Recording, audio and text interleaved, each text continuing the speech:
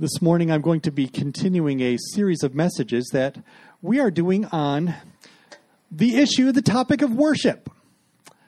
We began this last week, and last week we talked a little bit about how it is that we come into worship and what that call to worship means as an invitation for us and the response that we give to that call through song and singing that we do together. And this morning I want to take a look at one of those other habits or practices that we do as a part of our worship and what that means for us. In particular, we're going to look at a piece of worship that we call professing our faith together. It's something that we did this morning as part of our worship, and it's something that is a part of church worship services everywhere, and it takes different forms. There are some people in some church traditions to which that professing our faith together happens every single week as a part of their worship service. There are other church traditions where they never practice that piece of professing our faith together as a part of their worship. In our own church here, maybe you notice that we have a habit of, we do that about once a month. It's not something we include every single Sunday with every single service, but once a month, so that 12 times a year at least, we have this habit of doing something that we call professing our faith together. If you're a part of a Christian Reformed church, maybe you've heard that term in other contexts as well. That there's a point, because we have the habit or the practice of baptizing infants, that there's a point as people grow older where when they acknowledge and receive those promises of God that have come to them, that there's a moment in which individuals may profess their faith. And we have marked those when that happens in this church and in other churches around as well. That when people come to a point in their own journey of faith, their own growing in discipleship, to know and acknowledge those promises of God that came in their baptism, that we allow a space for an individual profession of faith. But what I want to be talking about this morning is together, the profession of faith that we all make together as a part of our worship, and that we did this morning. We did that today in a way that used the Apostles' Creed, and many churches do that. Use the Apostles' Creed as their profession of faith. And perhaps if you grew up in a Christian Reformed church, maybe you grew up in a church where, you know what, you did that every single Sunday. Every Sunday as a part of your worship service, you recited the Apostles' Creed together. All this part of this thing that we call professing our faith. Well, this morning I want us to look at that, and I want to look at three things in particular, all right? Three things about this piece of our worship that we call professing our faith. First thing that we're going to look at is we're going to ask, what is it? What does it mean that we profess our faith? What is that anyway? And then we're going to look at why we do that in church together, right? Why it's a part of our worship. And then thirdly, we'll look at what it is we take from that when we leave this place, all right? So those three things we'll work through. What it means to profess our faith, why we do that here, and what we take from it from here, all right? To do that, I'm going to look at a passage that comes from the book of Acts. This is early on in the book of Acts, in chapter 4. So let me set up this story and how this goes. Early on in the church, so this was after Jesus was ascended back to heaven, the Holy Spirit came at Pentecost upon all of the apostles, that they began to go out and preach the good news of Jesus. They were still in Jerusalem at that time. And Peter and John in particular, two of the apostles, had the habit of going to the temple in Jerusalem every day to pray and to worship and to preach about Jesus. On one of those days in particular, as Peter and John were walking into the temple, there was a man sitting by the gate of the temple who was begging because he was paralytic. He could not walk, could not use his legs. Peter stops and has a conversation and interacts with him. And in the name of Jesus, this paralytic is healed, and he gets up and he walks. The exact same kind of miracle that Jesus himself would do over and over again when Jesus was living among his disciples. This creates something of a commotion this healing that takes place at the temple. And so the religious leaders, the Jewish religious leaders, call Peter and John in and say, let's get to the bottom of this. What do you two think you're doing here? That's where the story picks up. So I'm in Acts chapter 4, beginning at verse 8. Here's what Peter says then. Then Peter, filled with the Holy Spirit, said to them, rulers, elders of the people, if we are being called to account today for an act of kindness shown to a man who was lame, and are being asked, how was he healed? Then know this, you and all the people of Israel. It is by the name of Jesus Christ of Nazareth, whom you crucified, but whom God raised from the dead, that this man stands before you healed. Jesus is the stone you builders rejected, which has become the cornerstone. Salvation is found in no one else, for there is no other name under heaven given to mankind by which we must be saved. When they saw the courage of Peter and John and realized that they were unschooled, ordinary men, they were astonished. And they took note that these men had been with Jesus. But since they could see the man who had been healed standing there with them, there was nothing they could say. So they ordered them to withdraw from the Sanhedrin, and then they conferred together. What are we going to do with these men? They asked. Everyone living in Jerusalem knows they have performed a notable sign, and we cannot deny it. But to stop this thing from spreading any further among the people, we must warn them to speak no longer to anyone in this name. Then they called them in again and commanded them not to speak or teach at all in the name of Jesus. But Peter and John replied, which is right in God's eyes, to listen to you or to him? You be the judges. As for us, we cannot help speaking about what we have seen and heard. This is the word of the Lord. Thanks be to God. So, a profession of faith. What is it? What does that look like? You know, we did a piece of that in our liturgy, in our service here earlier this morning, where we professed our faith with the words of the Apostles' Creed. In this passage today, there's another example of a profession of faith. Peter gives a profession of faith when he's confronted or asked about, how did this man get healed? What happened here? So let's look at that. Let's look at what a profession of faith is, first of all. And I want to be specific here about knowing and identifying what that is and what that looks like. A profession of faith is a basic proclamation of the gospel truth about Jesus. It is a proclamation of the gospel truth about Jesus. Sometimes, along with a profession of faith, there can also be a testimony. But I want us to distinguish the difference here this morning, and it's an important thing to distinguish. A profession of faith and a testimony are not the same thing. Those are two different things. A testimony is a personal story.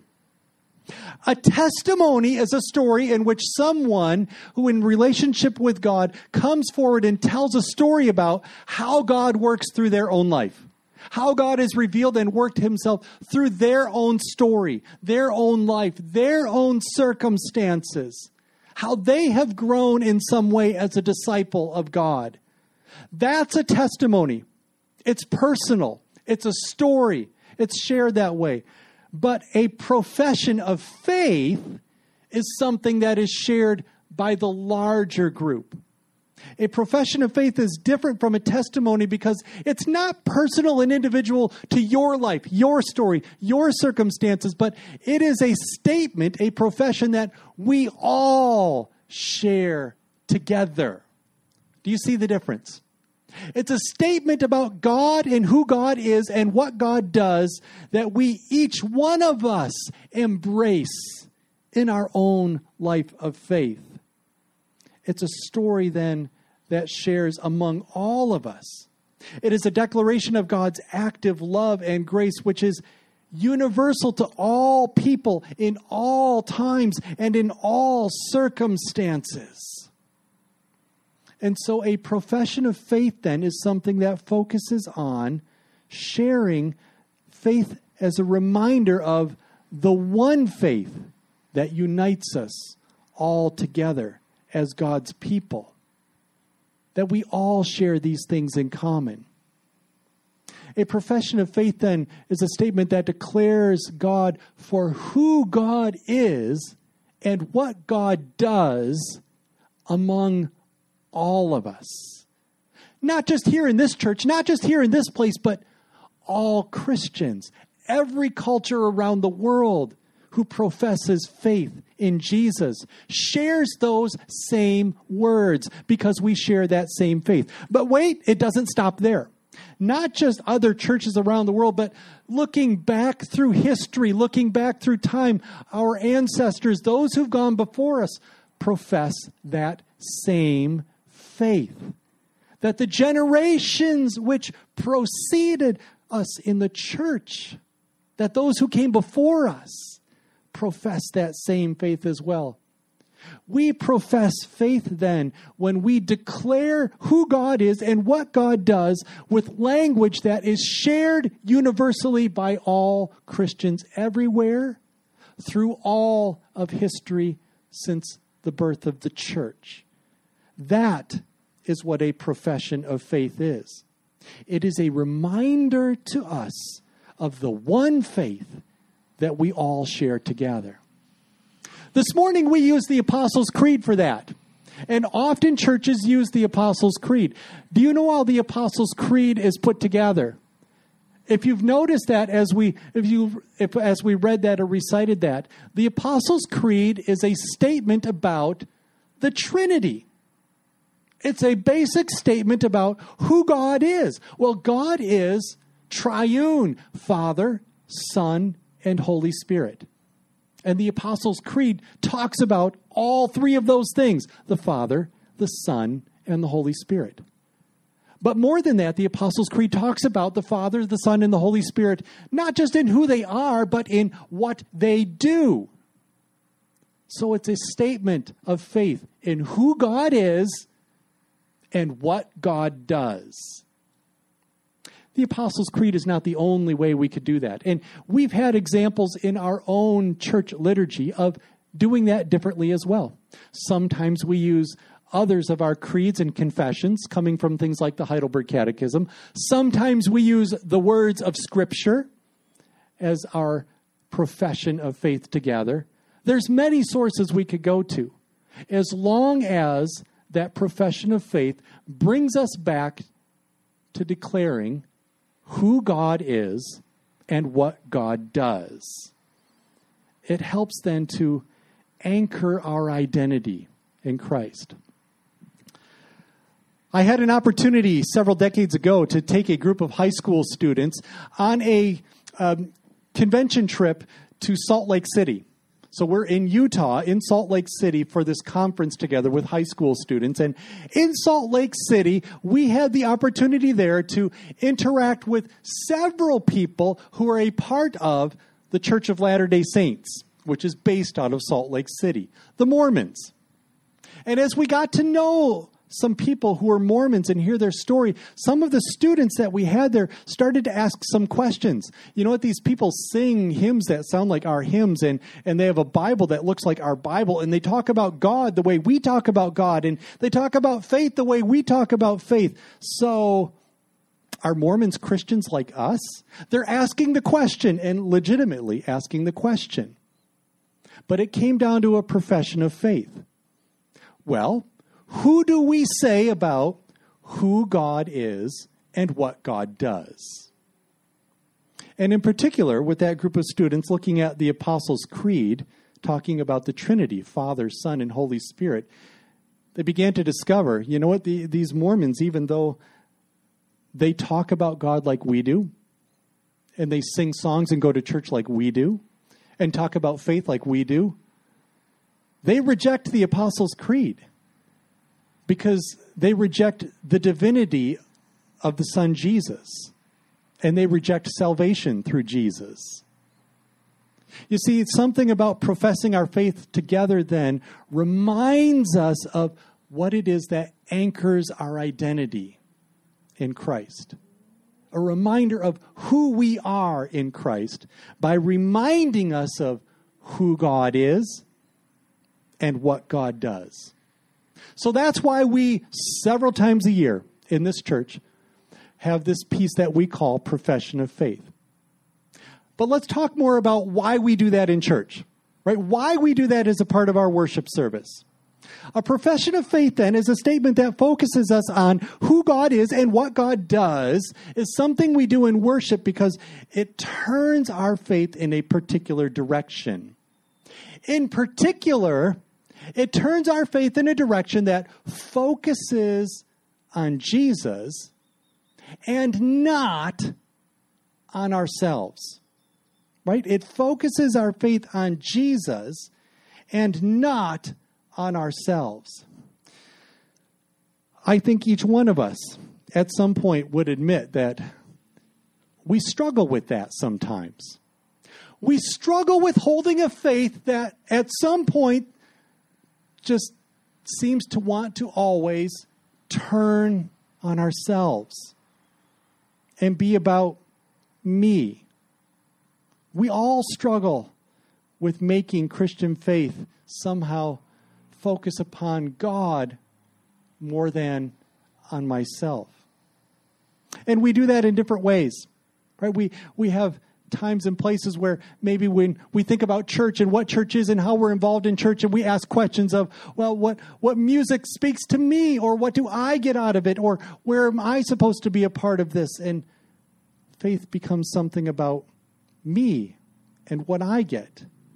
Or we have those moments in our lives of maybe personal devotions where we're looking for, but how is this building my life with God? How am I getting more peace and more hope and more joy out of this time with God? Where is this faith giving a benefit for me out of this? We all have these moments in life in which we struggle. We struggle because sometimes in our own lives, the Christian faith has become more about me and what I get out of it than it is about God and what Jesus has put into it. So it's a good reminder. A good reminder when we profess our faith together, that it's a reminder that says, you know what? Faith is not about me. Faith is not about what I get. Faith does not revolve around just me and what that looks like. There is a prosperity gospel preacher from Louisiana. His name is Jesse Duplantis. I don't know if you've ever heard of Jesse Duplantis.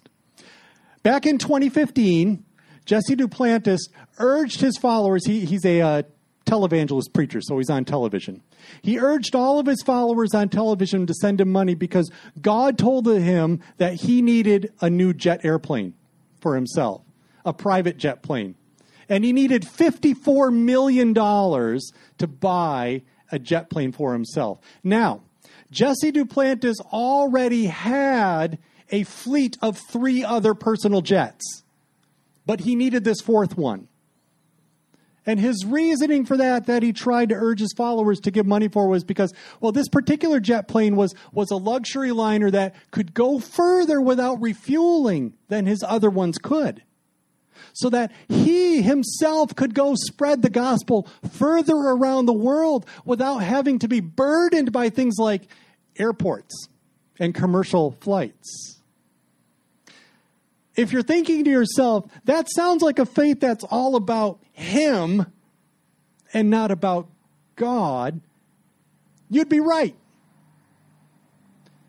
You see, because a profession of faith, when we profess our faith together, it is that reminder that we have that, you know what, the object of our faith, the focus of our faith, the direction of our faith is not about me, but it's about God, for who God is and what God does. A regular profession of our faith together reminds us of that. Reminds us that the life of Christian faith is not primarily focused upon us, but it's focused upon God. So what do we take from that then? All right, so if I've set this whole thing up today as profession of faith being something that's about God and not about us, and we do it here in church together to remind us of who God is and what God does, and it's not primarily about who we are and what we get out of it, but we still take something from it. There is still a piece in which this faith is connected to us, to who we are. So what do we take from that then? What does that mean for us? What is our takeaway from a profession of faith that we all do together? Well, this regular pattern of professing our faith together, when it's a profession of faith that focuses upon God for who God is and what God does, and focuses upon that instead of focusing upon me and what I get out of it and what I do, that has a result of being able to open my eyes, to open my heart, to open my ears. It has a result of being able to be alert and aware of what God is doing, where God is moving. That when I take the focus and the attention off of me, off of myself, and instead focus on who God is and what God does, now I go from this place, I go back to whatever it is I do the next 6 days of the week. Right? Whether it's taking care of things in the home or going to work and working a job or spending time volunteering, whether it's relaxing or working, whatever it is, wherever you go from here, you go then with an awareness of being reminded of who God is and what God does, so that in the week that I go into, I can see where God is working. I can see where God is moving. I can recognize where God is at work in our world and in our community around us, because I have spent some time together with fellow Christians reminding myself of who God is and what God does. So now I have eyes to see it. There's a story in the Old Testament. This comes from 1 Samuel chapter 3. In 1 Samuel chapter 3, at that time in Israel, the priest was a man named Eli. Eli was rather old and couldn't do all things by himself. He needed help. But it came along that Samuel, who was born and was dedicated to God at the temple, stayed at the temple to help Eli.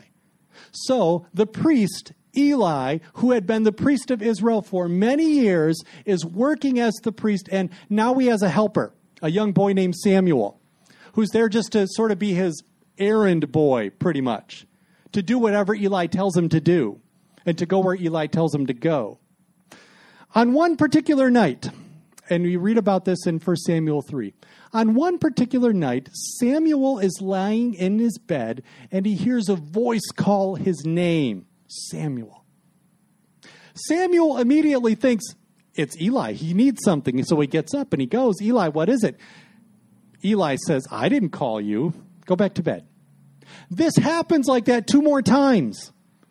That Samuel hears a voice calling his name, Samuel. And he gets up and he goes to Eli. What is it? Eli says again, wasn't me. I didn't call you. By the 3rd time, though, Eli recognizes what's happening. It's God calling out to Samuel. Now, stop the story there. This catches me. It catches me because I cannot help but wonder what is going on in Eli's head right there, right at that time. The Bible tells us in 1 Samuel 3 that in those days, the word of the Lord was rare. I wonder, I can't help but wondering, if I were in Eli's place, if I were in Eli's shoes, might there possibly be a thought in my head of, wait a minute, I'm the priest.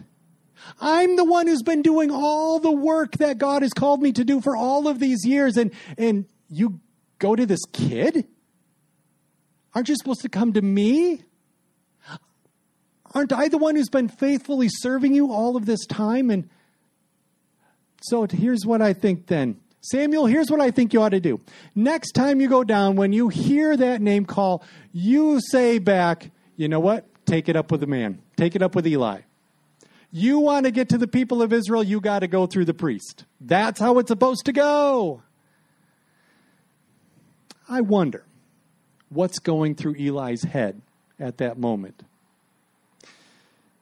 But if you know the story, if you're familiar with the story, that's not how it goes. When Eli recognizes what's happening, Eli says to Samuel, you know what? Next time you hear it, you answer. You say, speak, your servant is listening.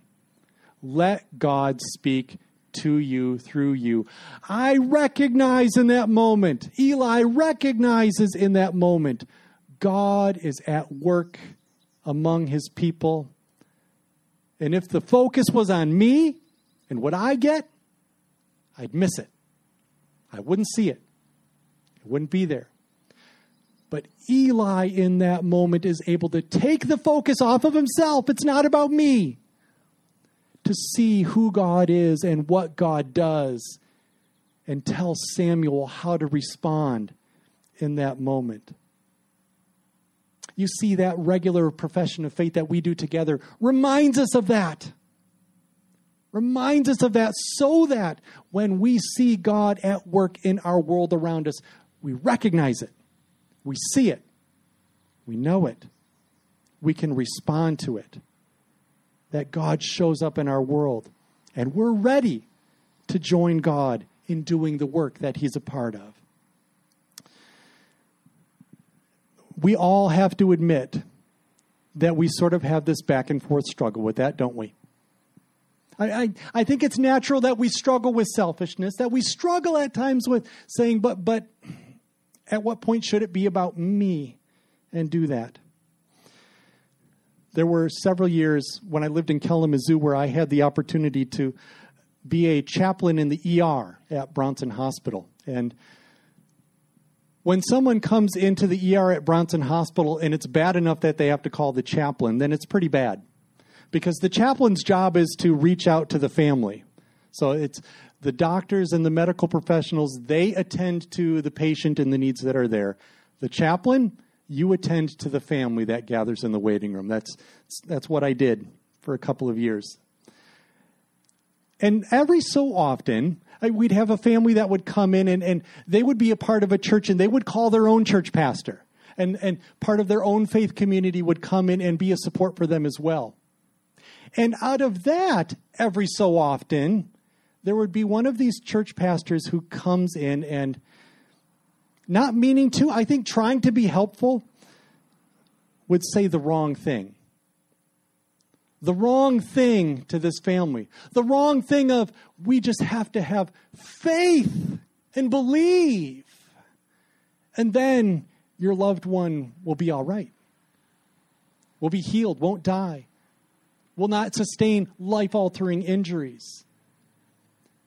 Speaking of faith in ways that don't necessarily connect with all of the ways that God acts for who he is and what he does. Because if that were true and you walk away from that, then if something terrible happens, what does that say about faith? And that was a conversation that I had to have in the ER several times. People who would ask the question, the real question, how does God let bad things happen? How does God allow some of this to take place? Why does God let struggle continue? Now, in that time and in that circumstance, it's not that those people were actually looking for an answer. That was not the time or place to sit down and say, let's have a theological discussion about the problem of evil in our world. That's not what they were looking for. No, that's a question that expresses something. What that question expresses is this. It's an expression that says, I didn't expect God to work this way. I didn't think God was supposed to be like that. Maybe God is not who I thought he was. That's what that question says. A question that says, God is not who I thought he was. For people who maybe live in a world where they think God is more like, I don't know, Santa Claus. If I'm good, he's just supposed to give me good things. But that's not what the Bible says about who God is and what God does. A regular profession of faith that declares who God is and what God does reminds us of that. Reminds us of those times and those places where we struggle with some of those questions. And it anchors us firmly so that we don't go down the wrong path of the wrong faith. But we can remember the Bible never says we'll be free from struggle. But the Bible does say God will be with you in struggle. Because that's who God is. And that's what God does. So in moments of life where our faith may be tested, where our faith may be running into those moments of question and doubt, we let that habit, that regular profession of our faith together, anchor us back again, reminding us of who God is and what God does. Let me close with this. There's this other story in the Bible of someone who gives a profession of faith. The profession that this person says is, he says, I know that my Redeemer lives and that one day he will stand on the earth. That's his profession of faith. Do you know who says that? Do you know which character in the Bible that is, where that comes from? Maybe heard that one before. It's Job. Job says that.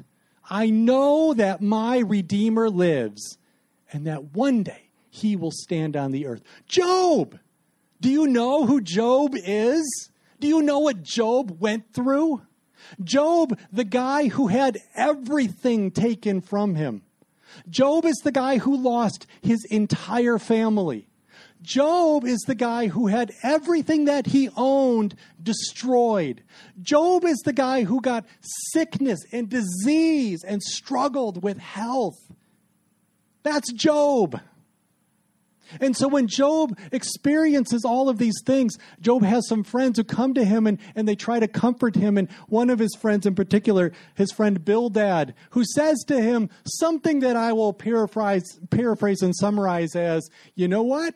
If you had the right kind of faith, maybe this wouldn't happen. And Job is not duped by that. Job does not fall for that. Job responds to his friend Bildad and he says, no, that's not how God works. That's not how faith works. His profession in that moment, his reply to his friend Bildad is, but I know that my Redeemer lives and that one day he will stand on the earth. Job is able to give a profession of faith that God is his Redeemer, that God lives, and that God is with him, even in that. It holds him secure in who he is as one of God's people. And may our profession of faith hold us secure in who we are as God's people.